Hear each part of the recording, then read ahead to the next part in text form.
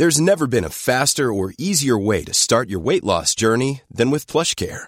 PlushCare accepts most insurance plans and gives you online access to board-certified physicians who can prescribe FDA-approved weight loss medications like Wegovy and Zepbound for those who qualify.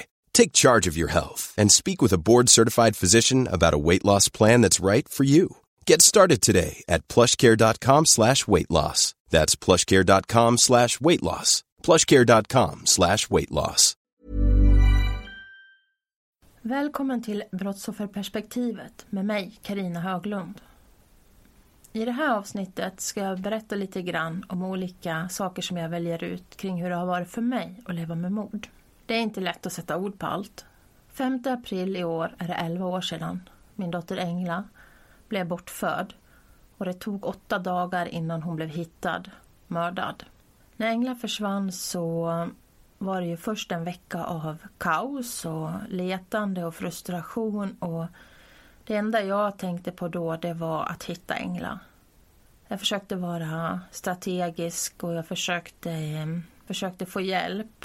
Vi fick jättemycket hjälp. Det kom folk från hela landet och hela bruket här och alla runt omkring ställde upp och kom och hjälpte till och letade och laga mat och kom med varor. Och ja, vi fick otroligt stöd. Jag är otroligt tacksam för det. Det har varit år av smärta, frustration, saknad och samtidigt kärlek, omtanke och glädje. Ibland har det mest bara varit smärta och saknad, och ibland har det bara varit frustration, och ibland har allting blandats upp med glädje och kärlek. Det är väl så det är att vara människa. Det absolut jobbigaste för mig i den här mardrömmen, det har varit att försöka hantera att Engla varit ensam och försöka försvara sig och hantera mördaren. Det är jättesvårt att veta liksom att ens barn har blivit utsatt för så mycket våld om man inte har kunnat hjälpa henne. Jag försöker för det mesta bara förtränga det, hålla det så långt ifrån mig som möjligt, för att det gör så fruktansvärt ont när man kommer närmare de känslorna. Jag har ju djupdykt i de känslorna också, men det är någonting som jag försöker hålla mig ifrån nu, för att det gör så fruktansvärt ont. Jag saknar ju fortfarande Engla varje dag. Jag kan minnas henne och tänka på henne med både glädje och sorg. Det blandas fortfarande. Man saknar ju henne så fruktansvärt mycket hela tiden och funderar på vad skulle hon ha tyckt och tänkt och hur skulle hon ha sett ut. Men Engla fattas mig så mycket, det är verkligen ett hål. Jag har ju mycket att glädjas för i livet fortfarande. Jag har min dotter, alltså Englas syster, som är 2 år äldre än vad Engla var. Jag har bonusbarn och bonusbarnbarn. Jag har en fantastisk man. Jag har djur. Jag har familj och släkt och vänner. Och jag har väldigt mycket roligt och bra i mitt liv, absolut. Men den där gnagande liksom saknaden, den bor liksom i mig. Englas rum har jag inte gjort om. De första åren så tänkte jag hela tiden att nästa vecka, nästa månad, då ska jag ju om det till ett gästrum. Men det blev aldrig av. Och för några år sedan då bestämde jag mig för att nej, jag får helt enkelt sluta och fundera på det, utan det får stå som det är, för att jag klarar inte av att göra om det. Jag är nog antagligen så himla rädd för att jag ska glömma bort henne, eller jag vet inte. Hon hann ju bara ha sitt rum i 3 månader. Vi hann ju bara bo här i 3 månader och vi hade precis gjort ordning och hon hade själv målat rummet. Och precis en månad innan hon försvann så fyllde hon 10 år. Och då gjorde jag om hennes rum lite grann och köpte någon ny puff och hängde upp gardiner och köpte lite kuddar. Jag gjorde det mysigt. Och det är ett så himla fint minne, för jag minns verkligen när hon kommer in på sitt rum på sin födelsedag. Så bara hoppar hon upp och ner. Åh mamma, det är en sån där home makeover du har gjort. Och hon var så glad. Det var inget speciellt alls. Men hon tyckte det var jättehärligt. Så Ja, vi får se. Jag vet faktiskt inte hur det kommer att bli. Om det står så för jämnan eller om det blir ett gästrum så småningom. Men det är svårt.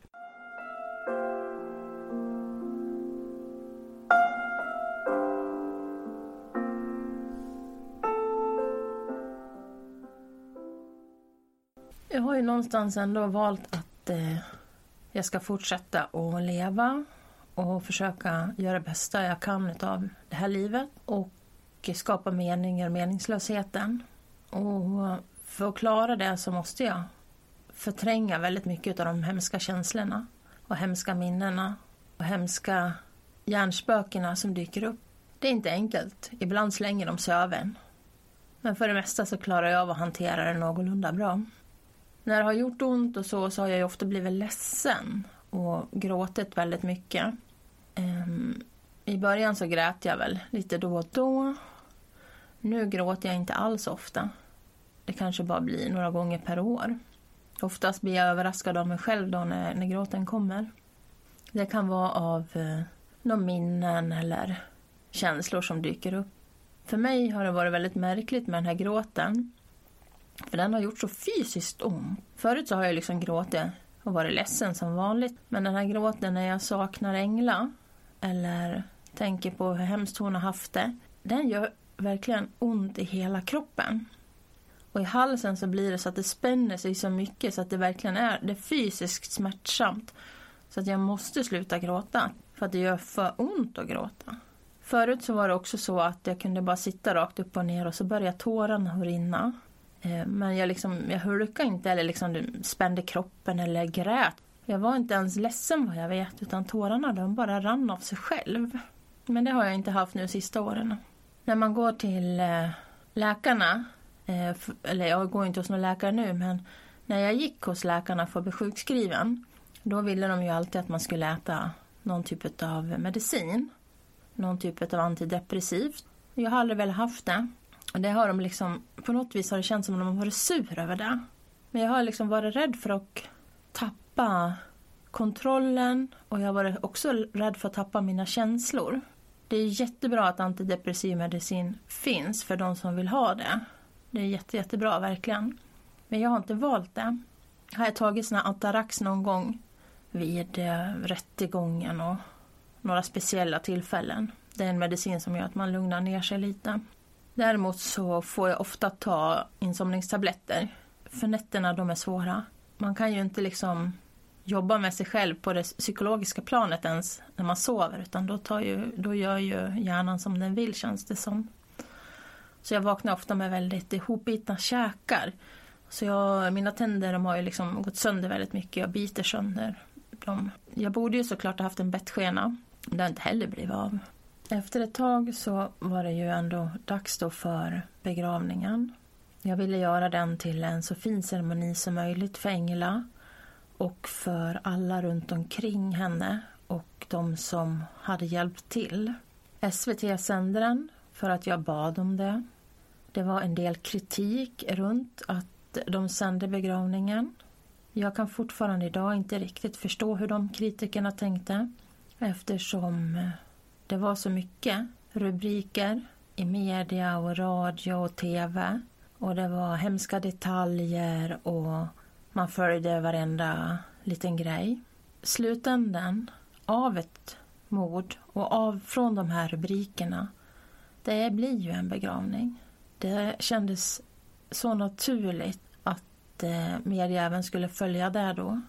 Och eftersom Engla var en sån person som ville bli artist och hon älskade att stå på scenen och sjunga och dansa.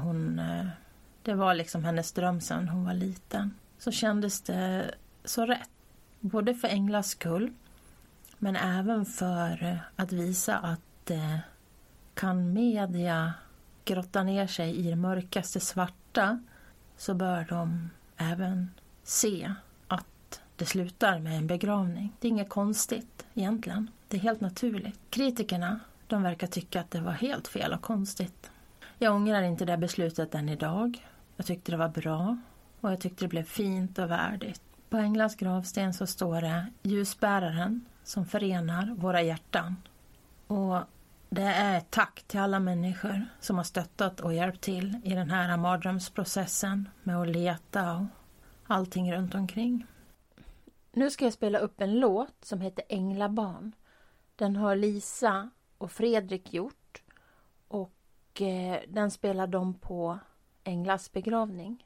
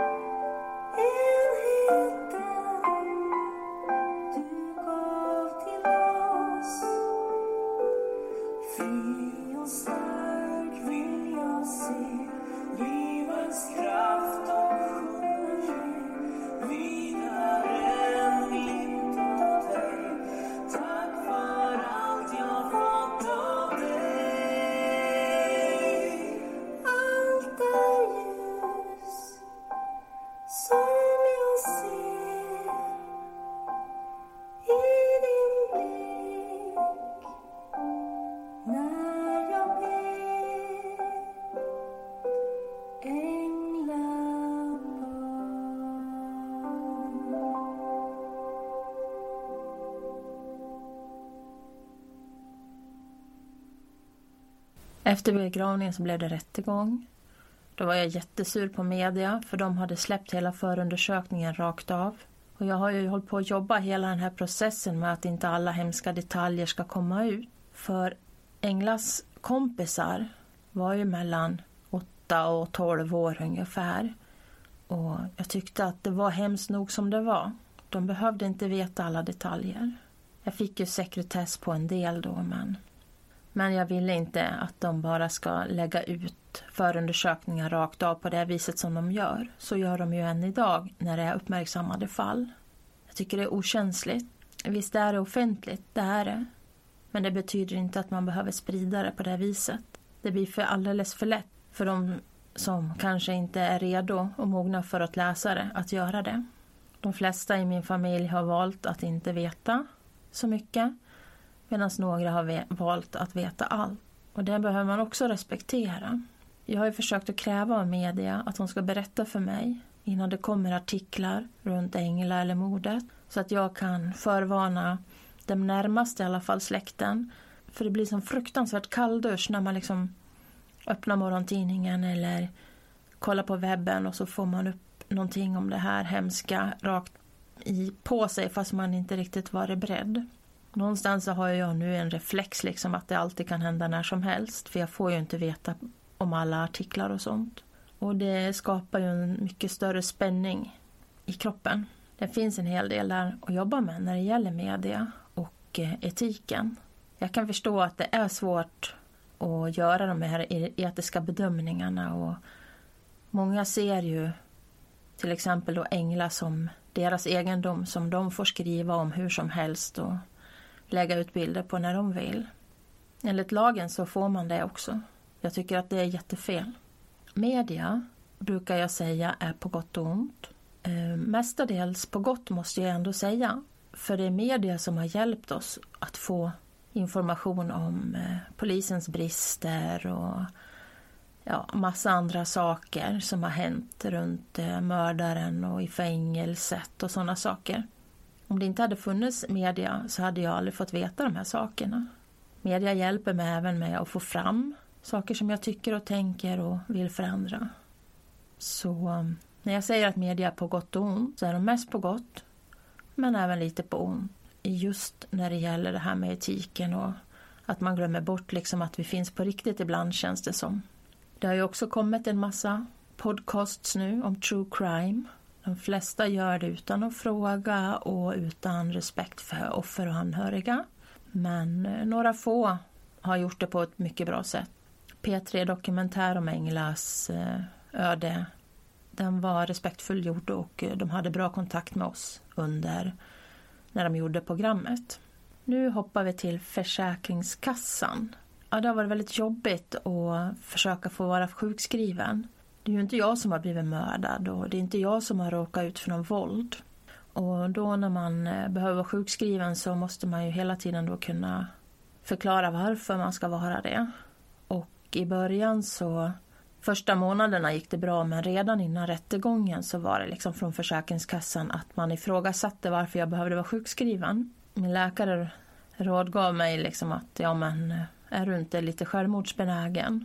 Så då fick jag lov att säga att jag var självmordsbenägen till Försäkringskassan för att jag skulle få vara sjukskriven. Jag har aldrig varit självmordsbenägen.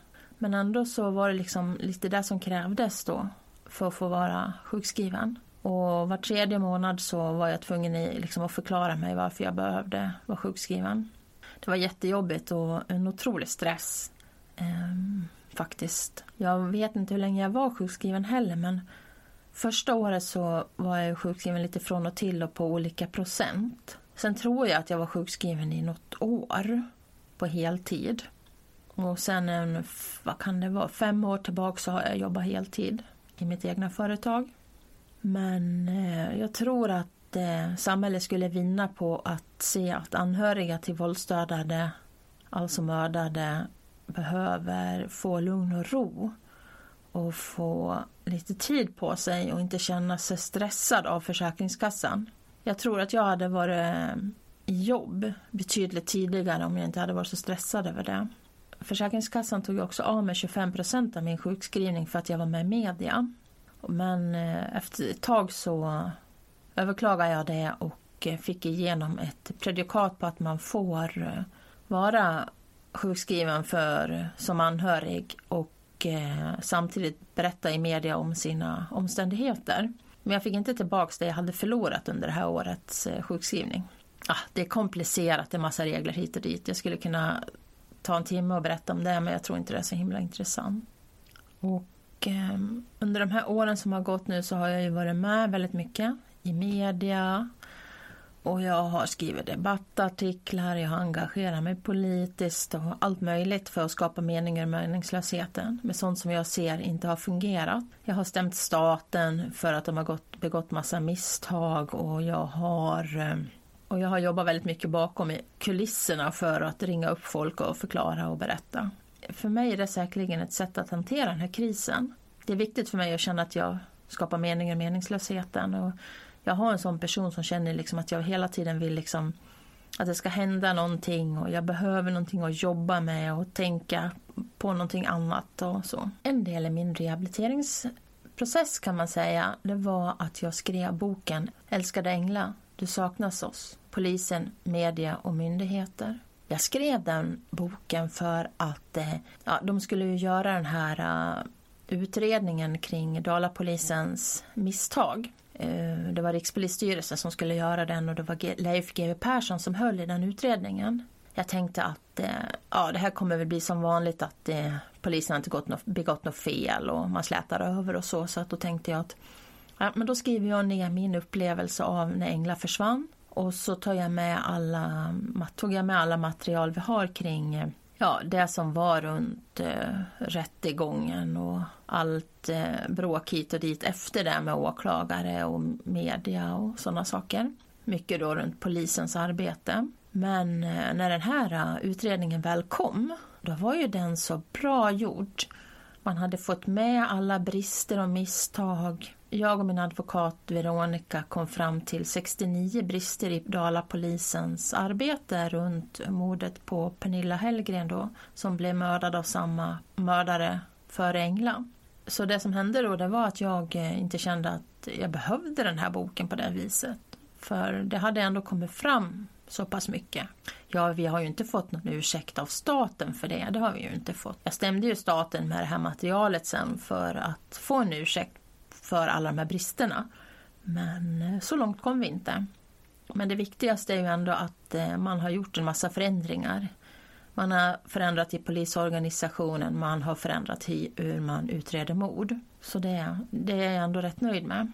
Även om jag inte tycker att det är okej att myndigheter begår såna här brister utan att be om ursäkt. Den här boken i alla fall, det är den bästa rehabilitering jag har gjort. För då kunde jag tömma ur mig och skriva av mig allt som har varit. Och jag samlade även ihop mycket av allt material så att det blev på ett ställe. Jag kan använda boken nu och gå tillbaks till om jag behöver. Det är inte ofta jag tittar i den, men det händer. Så det rekommenderar jag verkligen andra anhöriga att redan från början anteckna ner och sådär så att man kommer ihåg allt och skriva av sig. Jag är dyslektiker, men det gick bra ändå. Och jag anställde en tjej som heter Jamile som hjälpte mig med att kolla upp stavning och grammatik och sånt. Och en hel del annat jobb i boken. Det kostade en hel del att göra den här boken. Men det var det värt. Sen blir man inte erbjuden just någon speciell rehabilitering som anhörig. Utan det är nog om man har lite tur att det finns någon riktigt bra terapeut då på den orten man bor som man kan söka sig till. För mig har det varit en viktig del att på sociala medier kunna ha kontakt och träffa andra anhöriga. Det tog något år innan jag hittade de verktygen. Men nu finns de där och jag tycker det är ett bra sätt.